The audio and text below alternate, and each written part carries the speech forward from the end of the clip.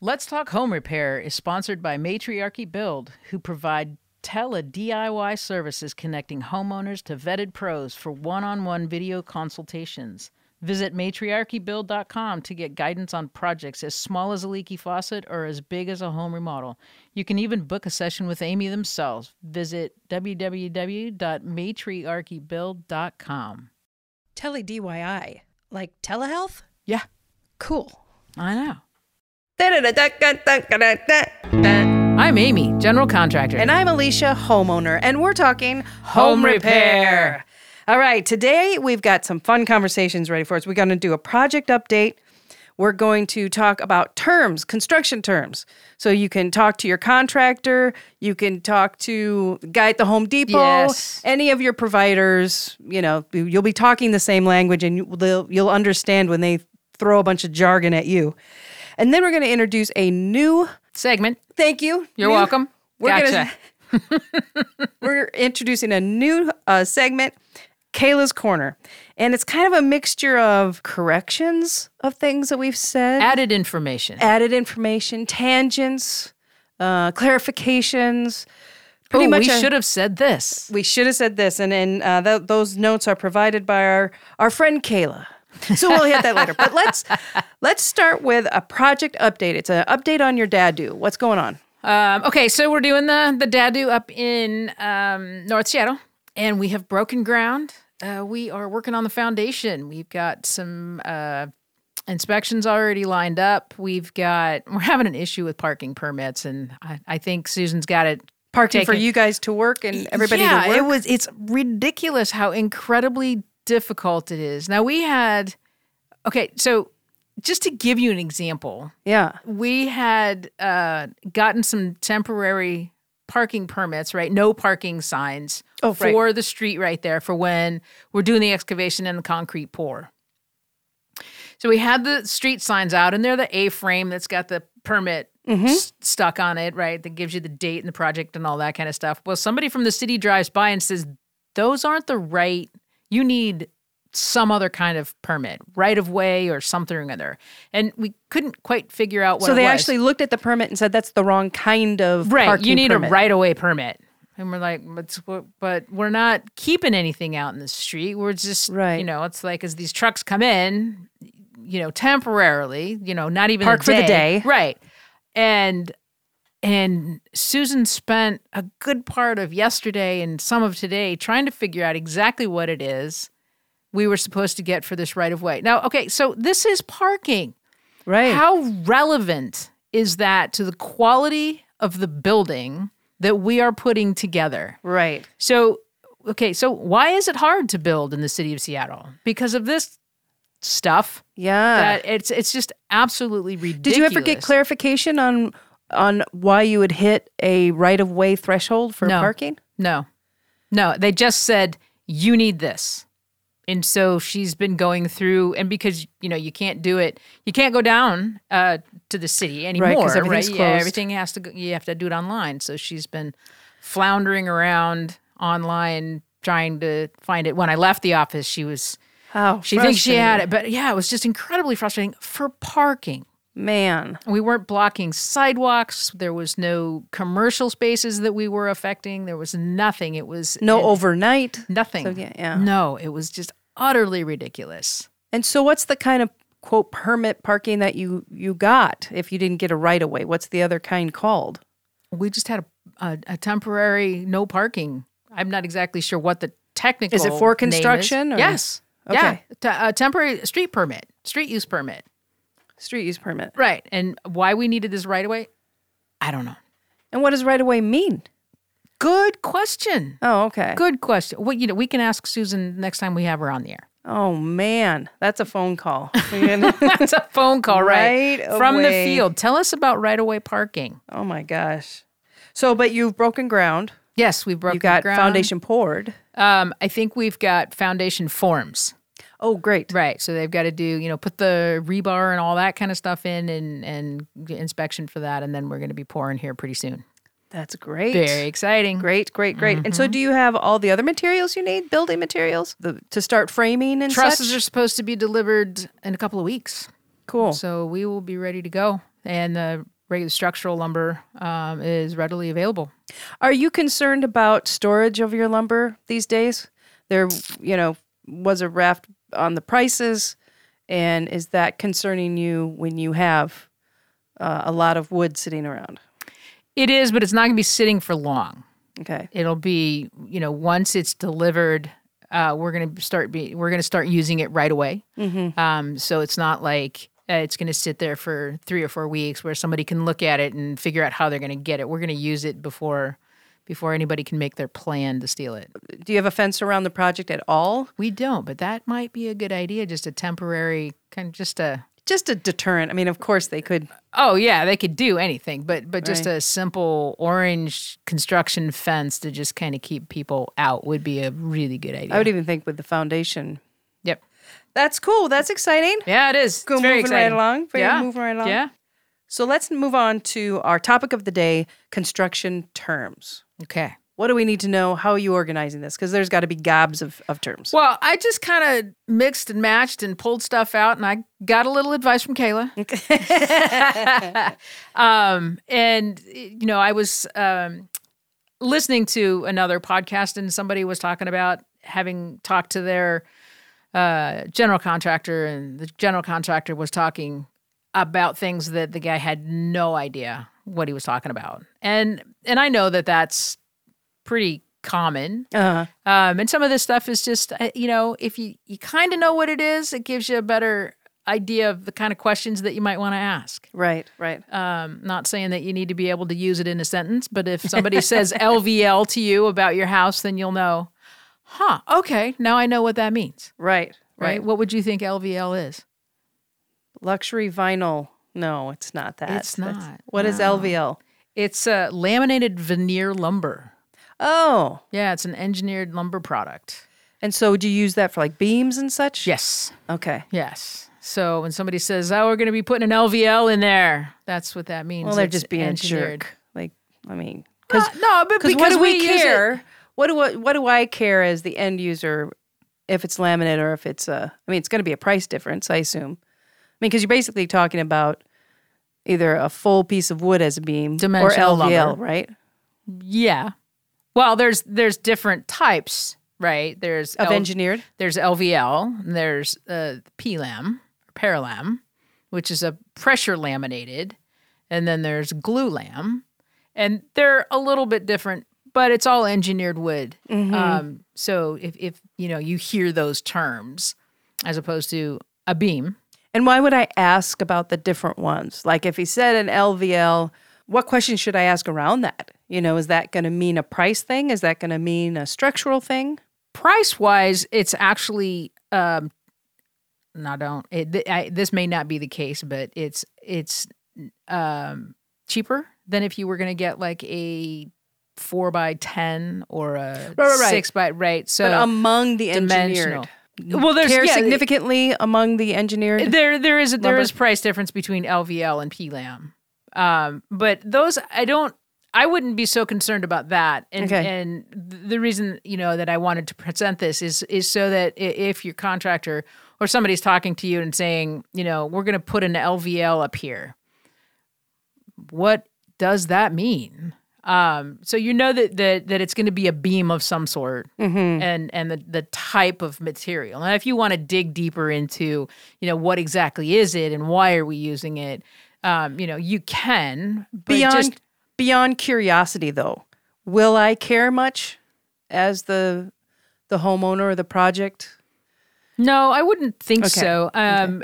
These engineered products, they're able to span a longer distance than actual dimensional lumber, right? Without having post supports, which is great. So you got this long span, and you can figure out. You get your architect or your engineer to figure out, okay, what size LVL beam do I need to span whatever this I'm trying. 16 feet, as opposed to, if it were dimensional lumber, which is, Doug fir that's cut or hemlock or whatever it may be, the span on that engineered lumber is so much greater and it's so much stronger. And you don't have to deal with the twisting and cupping and bending and all that kind of stuff that you have with dimensional lumber. Sure. Yeah. So And then there are a couple of questions. If you plan on, staining it, is it going to be exposed?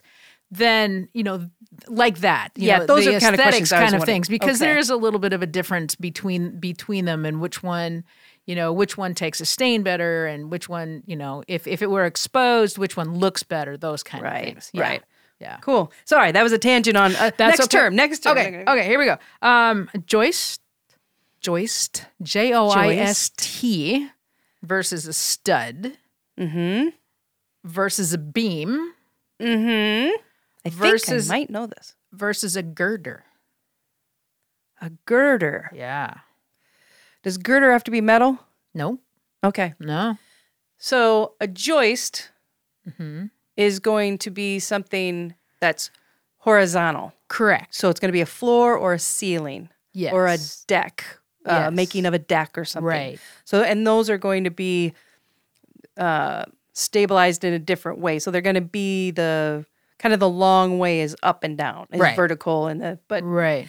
A stud is used for walls. Right. Vertical. I mean, isn't that just so stud is not just describing a board. I always thought it just described a board. It's actually describing the purpose of the board. Yes. Which is vertical. Right. Doing vertical. Right. Joist is horizontal. Okay. What was our other? Beam. The beam carries a load. Well, so does your joist. Beam is actually a generic term. For a joist is a type of beam. Oh, so it's like squares and rectangles. Right. It carries load. Right. So it carries load. Yep. All right. Yeah. And then a girder. Isn't it related to beams and joists? It is. Girder is your main beam of your house. Oh, okay. And typically there's one or two in the house, and that carries the load of the joists. So it's going to be your main beam that runs the entire width or length of your house, and your joists will run perpendicular on top of that. So you have beams on kind of the top of the directory, and then you have kinds of beams, and there will be a girder, and then there would be joists. Is that how you would organize? Yeah, beam is a general.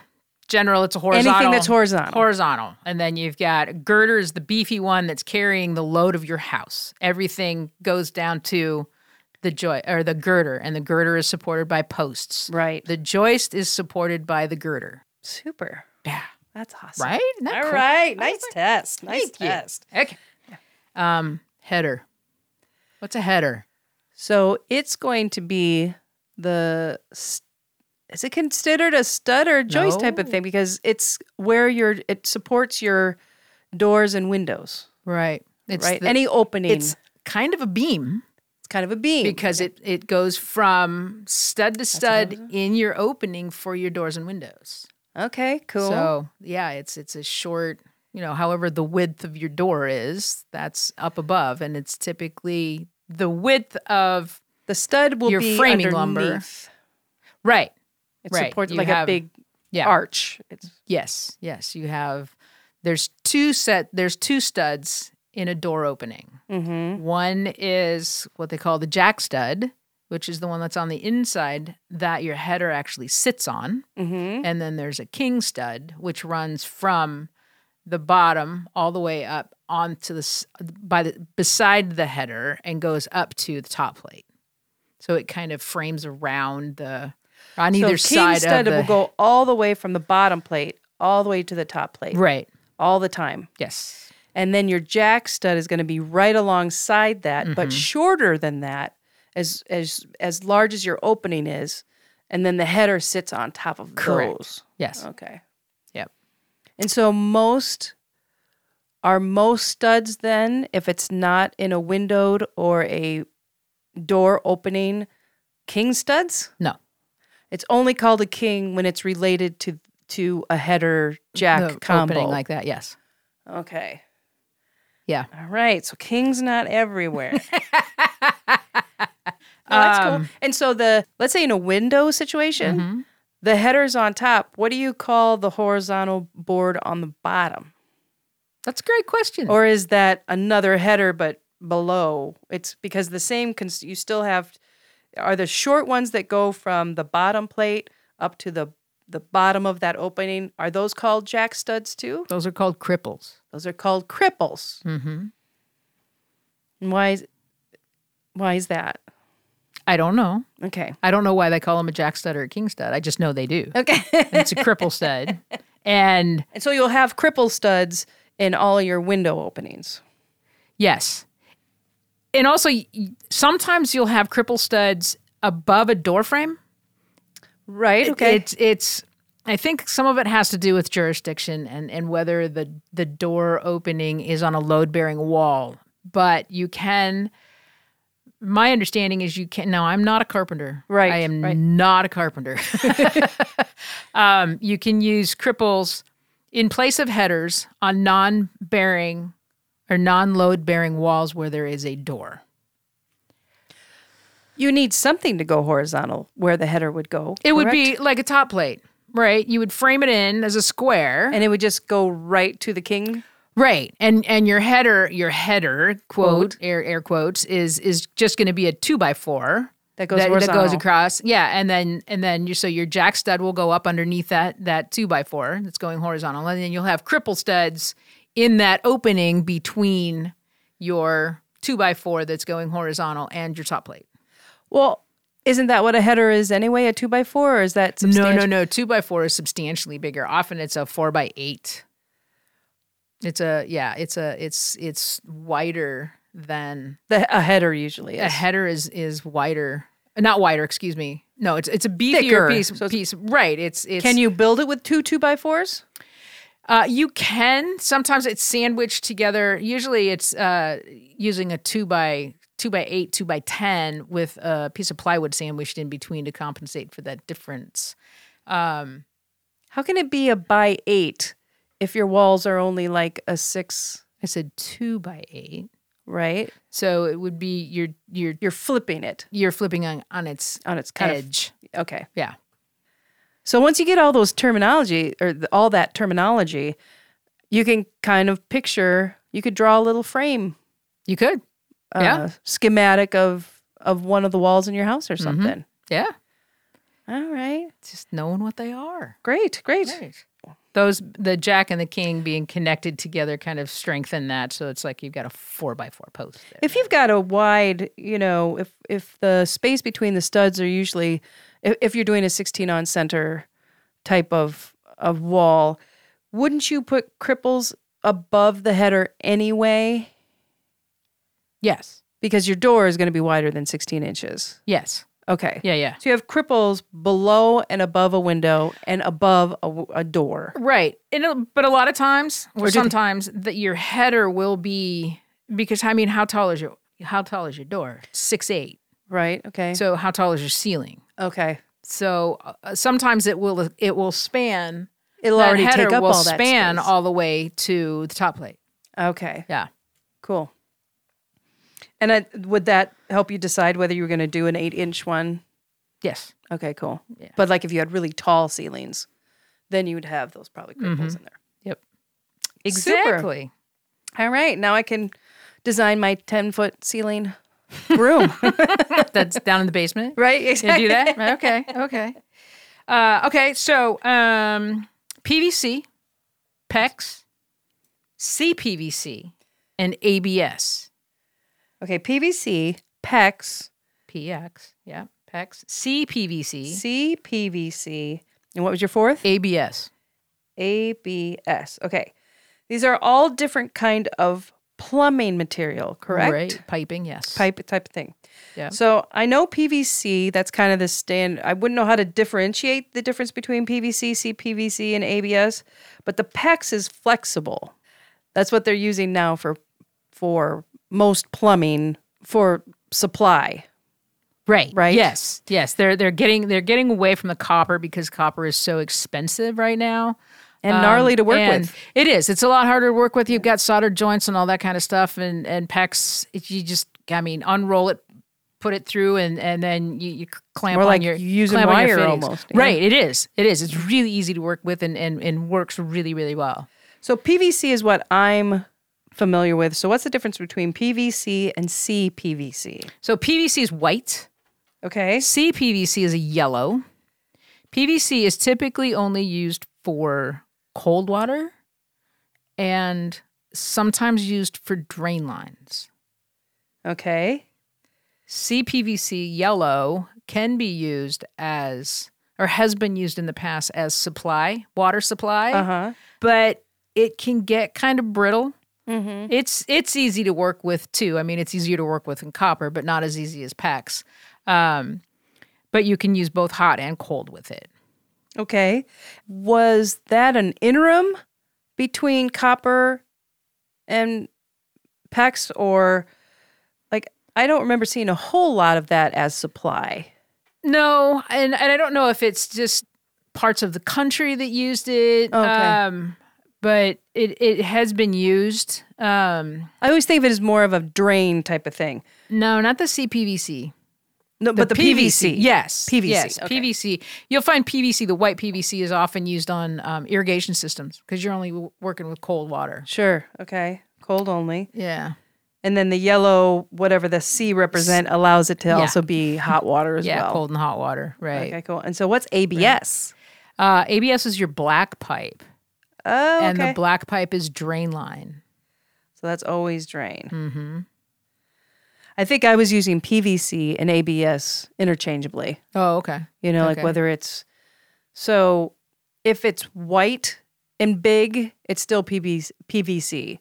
But if it's black and big or small, all those sizes, it's ABS. Yes. And so it's more of a... It's kind of fiberistic more than the PVC. Is that... like the ABS? Yeah, because like when you cut into it, like you can saw through it. Right. And then it like has a grain in there, where PVC always just seems like clean plastic if you break it. I don't know if I don't know if that's actually true. I know that the wall of ABS is a little bit thicker than what you typically... That makes sense. Okay. Yeah. I think that's what I'm seeing. PVC stuff is you're typically working with, inch and a quarter, something like that. But your ABS is typically bigger than that, right? You're 2 inch, and so you've got a thicker wall. But I don't know. There may be some, and it could be the coarseness of your hacksaw too. What you're cutting it with. True. I probably just created my own little grain there.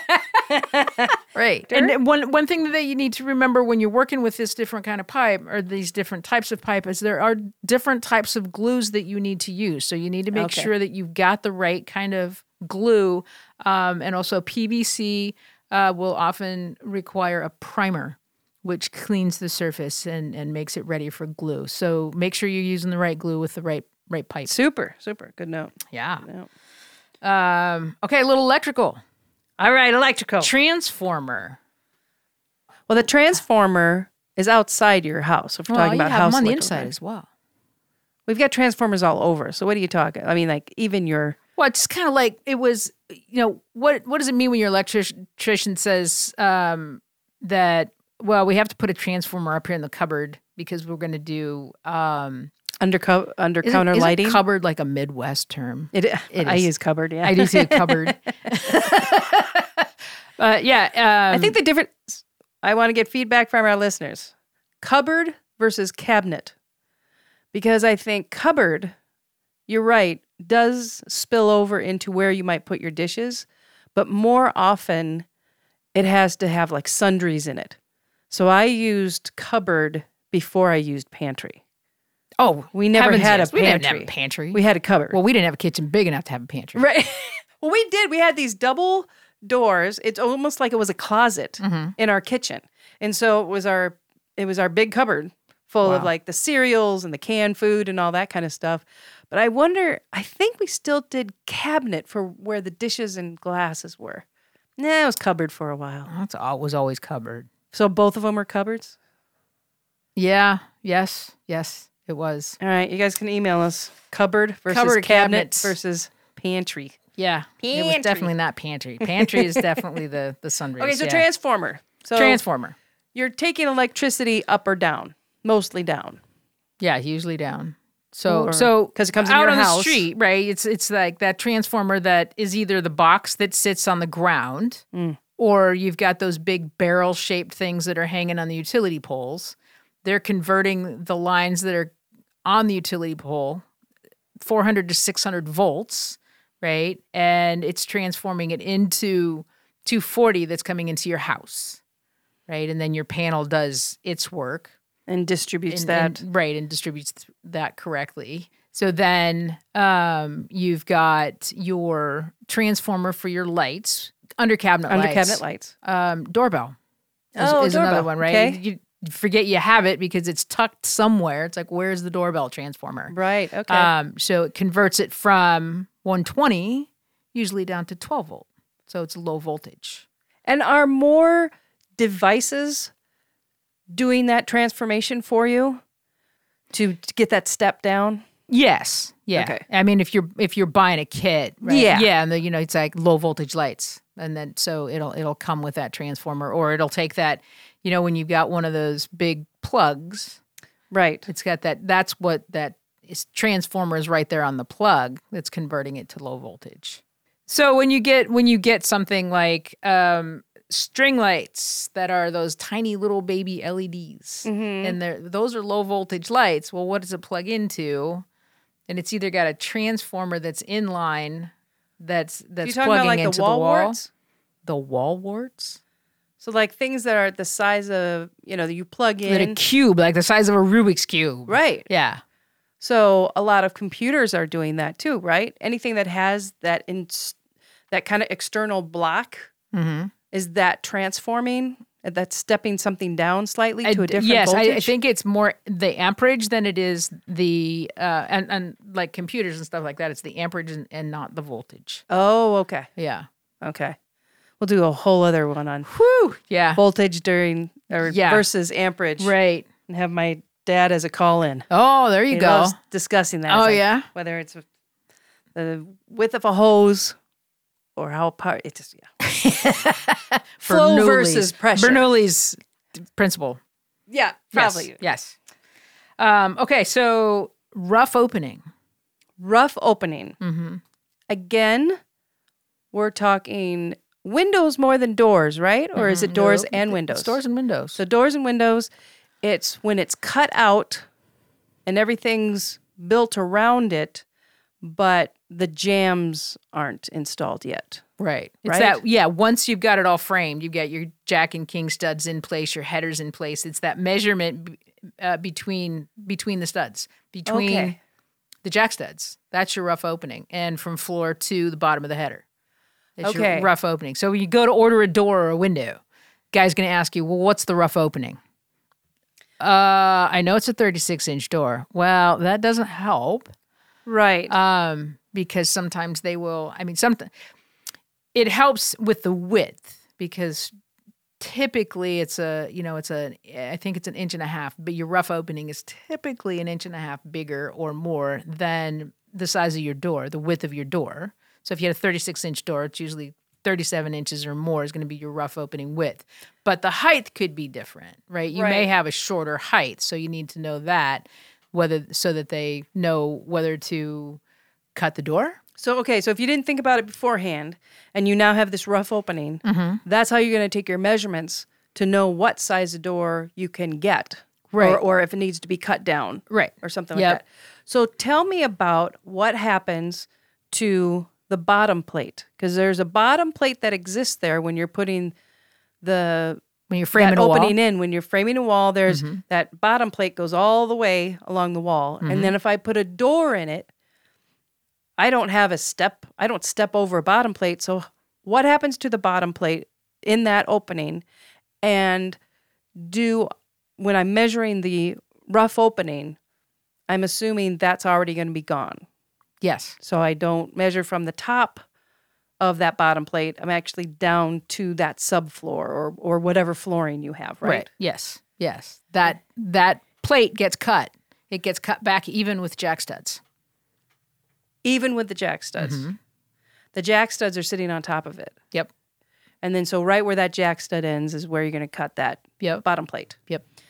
So I have rough opening, but I don't have my flooring in. I just have a subfloor. Mm-hmm. So I need to know what flooring I'm putting in and how thick that's going to be, including any underlayers, right? Yes, you have to have a pretty good idea. I mean, you wouldn't want to put in like a thin LVP, a luxury vinyl planking. Yeah, you wouldn't want to assume that you're putting in LVP, put in carpet, but you've got your doors cut for installing LVP. LVP, right. So then you're going to have to cut all your doors. Or if you're going to have thick tile, if it's a door going into a kitchen or something. So you kind of got to know what your finished floor is going to be. So you've got that, is it 3/4 of an inch? Is it half an inch? Is it 1.5 inches? What is it? Sure. Yeah. Sure. Cool. Yeah. Something to think about. Plumb versus level. Level is horizontal. Mm-hmm. Plumb is vertical. Very good. Even though you use a level to determine both. Right. Yeah. All right. Nice. All right. Hose bib. Hose bib is what you put over your spigot in the winter? No. What is that called? Hose bib is your outside faucet. Oh, that's a hose bib. It's a hose bib. Why? I don't know. That's another episode where we actually dig up. It's like, right, where do they come up with these? Right. Well, okay, so another one is, you've got an extension of pipe that's threaded on both ends. What's that called? I don't know. Really? No, I should know what it is. It's like left me. 2-inch, 4-inch, 6-inch. Yeah, right? Yeah. It's called a nipple. Right. Why? Why? Why is that? We could come up with some ideas. Oh, we could. Then it wouldn't be a family show anymore. Yes. Do you know what a water hammer arrestor is? I'm not quite clear on what creates water hammering. I read about it once, and then It's air in your pipes. It's okay. So it's air in your pipes. An arrestor is something that you put somewhere in the path of it. Well, no, I take that back. It is not air in your pipes. That's what the arrestor is.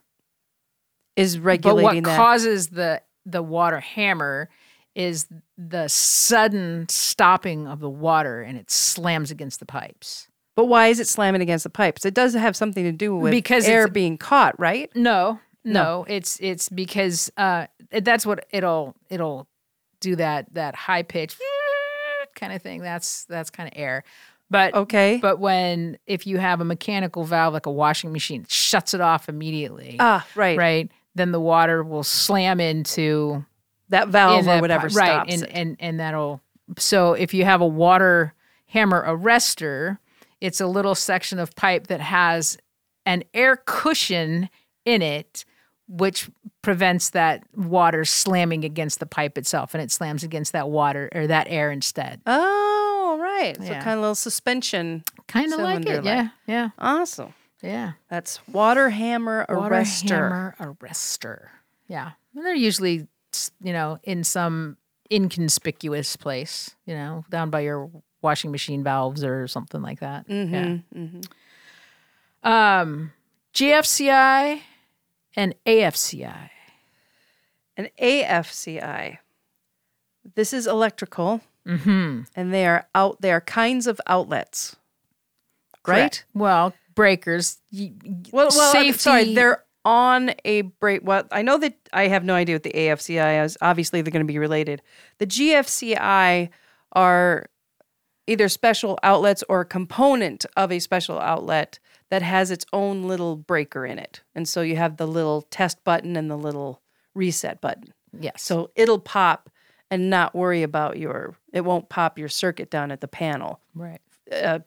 Before it breaks. This will pop before that does. Right. And it is now required code-wise in bathrooms and kitchens? Bathrooms, kitchens, garages, any place where there's water and outside. Right. So it's it's a water thing. Yes. So it's GFCI, ground fault circuit interrupter. Mm-hmm. So it will trip when there's a difference between the power coming in and the neutral, the power going out. When there's a difference between those two, it'll instantly, within milliseconds, right, it trips. And it is preventing electrocution. And then, so it's ground fault circuit interrupter. Why do we care about it tripping there then? You can have a GFCI in your breaker box as well. You can have a GFCI breaker that's got the same test button and reset button as in a bathroom. Yeah. So placement of it is critical. It's the sensitivity of it. So it's gonna break sooner than your panel. No. The fluctuation in the flow is not going to cause the breaker, the typical breaker, right, at the panel to trip. But the GFCI does because of the way it's configured, whether it be a GFCI breaker in the panel or a GFCI outlet. Right. It's like you get that change in flow, it's going to trip, it's going to shut it off. And that little change is going to happen more likely with a little water getting in there. Yes, when you've got the introduction of water. So the power, the hot is coming and going into the water as opposed to back into the neutral where it's supposed to go, right? So that's then that difference is going to make it trip. Mm-hmm. So, and then with the AFCI, which is arc fault circuit interrupter, that is preventing sparks or arcing. Okay. And it detects that. So GFCI prevents electrocution, and the arc fault interrupter prevents fires. So when you have frayed lamp cords, those kind of things. So you'll find the AFCIs now in bedrooms,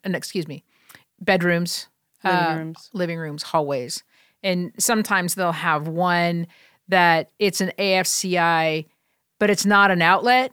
Mm-hmm. But it kind of, in newer houses, it's like this AFCI kind of sits in a closet and is protecting the circuit that's in that bedroom. Oh, the whole circuit. The whole circuit right there, as opposed to having an AFCI breaker in the box. I see. So fire, AFCI, electrocution, GFCI. So I still have one question, though. Okay. Why not have that sensitivity at the panel then? You can. I know you can. Why isn't it just by default? Because when stuff would be tripping all over the place? Yes. Because sometimes you get surges, sometimes you get drops that are not harmful. So you would have needless tripping, yeah, all the time. But in situations where you're close to water, you want to make sure that you're not. So it's hyper careful. Yeah. I mean, if it were a serious situation, it would trip at the panel. Right.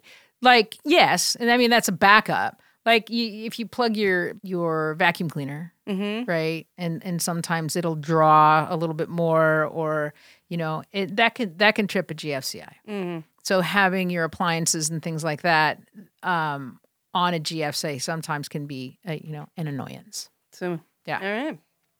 Do they look the same? Kind of. They do say, one says AFCI and the other one says GFCI. Okay. I think and they're changing. It was AFCI started new construction in like 99, but GFCIs have been around. They started in the 70s putting those in. 70s. Yeah. Okay. Cool. Yeah. Cool. How about one more? We might have to. Okay. This might have to be a little component because we get some nice conversations. Going on these. But let's see. What do we got? Okay, let's finish it off with one more piece of framing. Okay. Sole plate and top plate. Sole plate is known by a few different names. Yeah. Is it the same as bottom and toe? Well, I've never heard it called toe plate. I've heard it called bottom plate. So bottom and sole is the same. Yes. And then a top plate. And that's the bottom of your frame. So all the studs sit on top of that. Correct. And then sit below the top plate. Right. And do you know, if you were looking at a house that had no drywall in it, right, could you tell which wall, just by looking at that top plate, which ones are load-bearing and which ones are not? Would I look at the corners, like where it meets another wall? Because like when you come to the 90 degree,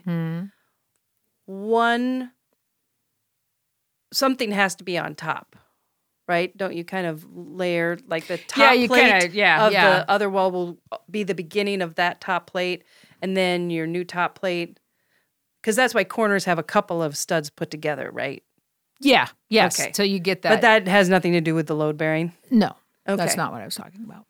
Load bearing. No, I don't. Usually, a load-bearing wall will have a double top plate. Okay. And a non-load-bearing wall will just have one top plate. Saves in lumber. You don't have that load of the roof coming down on it.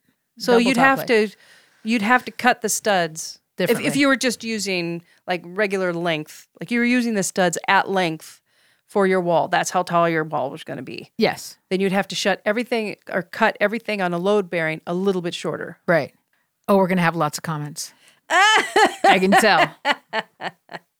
No, this is great. That was very helpful. That was fun. We kind of stuck to framing. Yeah, I got a lot of framing stuff. So that sounds great. Thank you very much. Oh, yeah. So last up, we're going to finish today with Kayla's Corner. Okay. And what Kayla... well, let's preface it with, we talked about, I believe it was... In the bathroom? In the bathroom. We were going to fill a bathtub or something with Jell-O or water. Because I couldn't remember. We were making sure that the framing could hold the weight of a tub. And you had to think about what you're going to put in that tub, i.e. how big a tub and the water that would be in a big tub. Right. And you had to consider that. And then I think I considered if you wanted to put Jell-O in that tub, right, would you have to make a more supportive because this frame? Was the party tub. This was the party tub. That's right, Okay. yes. So our concerns actually ill-founded. We don't have to worry too much about it. Yeah. Because apparently the density of Jell-O is only slightly heavier than water. Since the mass of 1 gallon of Jell-O is essentially the mass of 1 gallon of water. However, in each stage of the compound Jell-O, the weight will flex. So when it's liquid, it's going to be different than when it's set up as Jell-O. So science says there's not enough difference to affect its buoyancy very much. So water is more dense, being a liquid, than the gelatin, essentially a crystalline organic solid, which forms the semi-solid mix. Therefore, a volume of water compared to an equal volume of gelatin is heavier, and thus more dense, than the gelatin.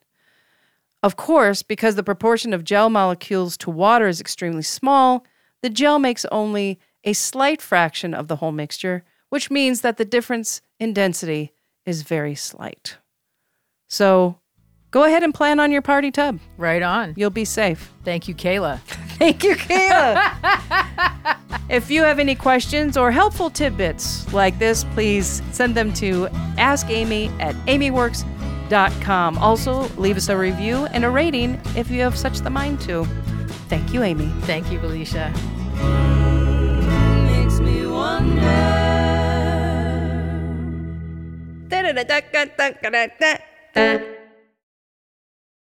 This podcast is sponsored by AmyWorks, a residential remodeling contractor in Seattle. We want to help you realize the dream of your next kitchen, bath, or basement remodel. Check out some of our work on our website, amyworks.com. Give us a call at 206-478-2019 or send us an email at help@amyworks.com.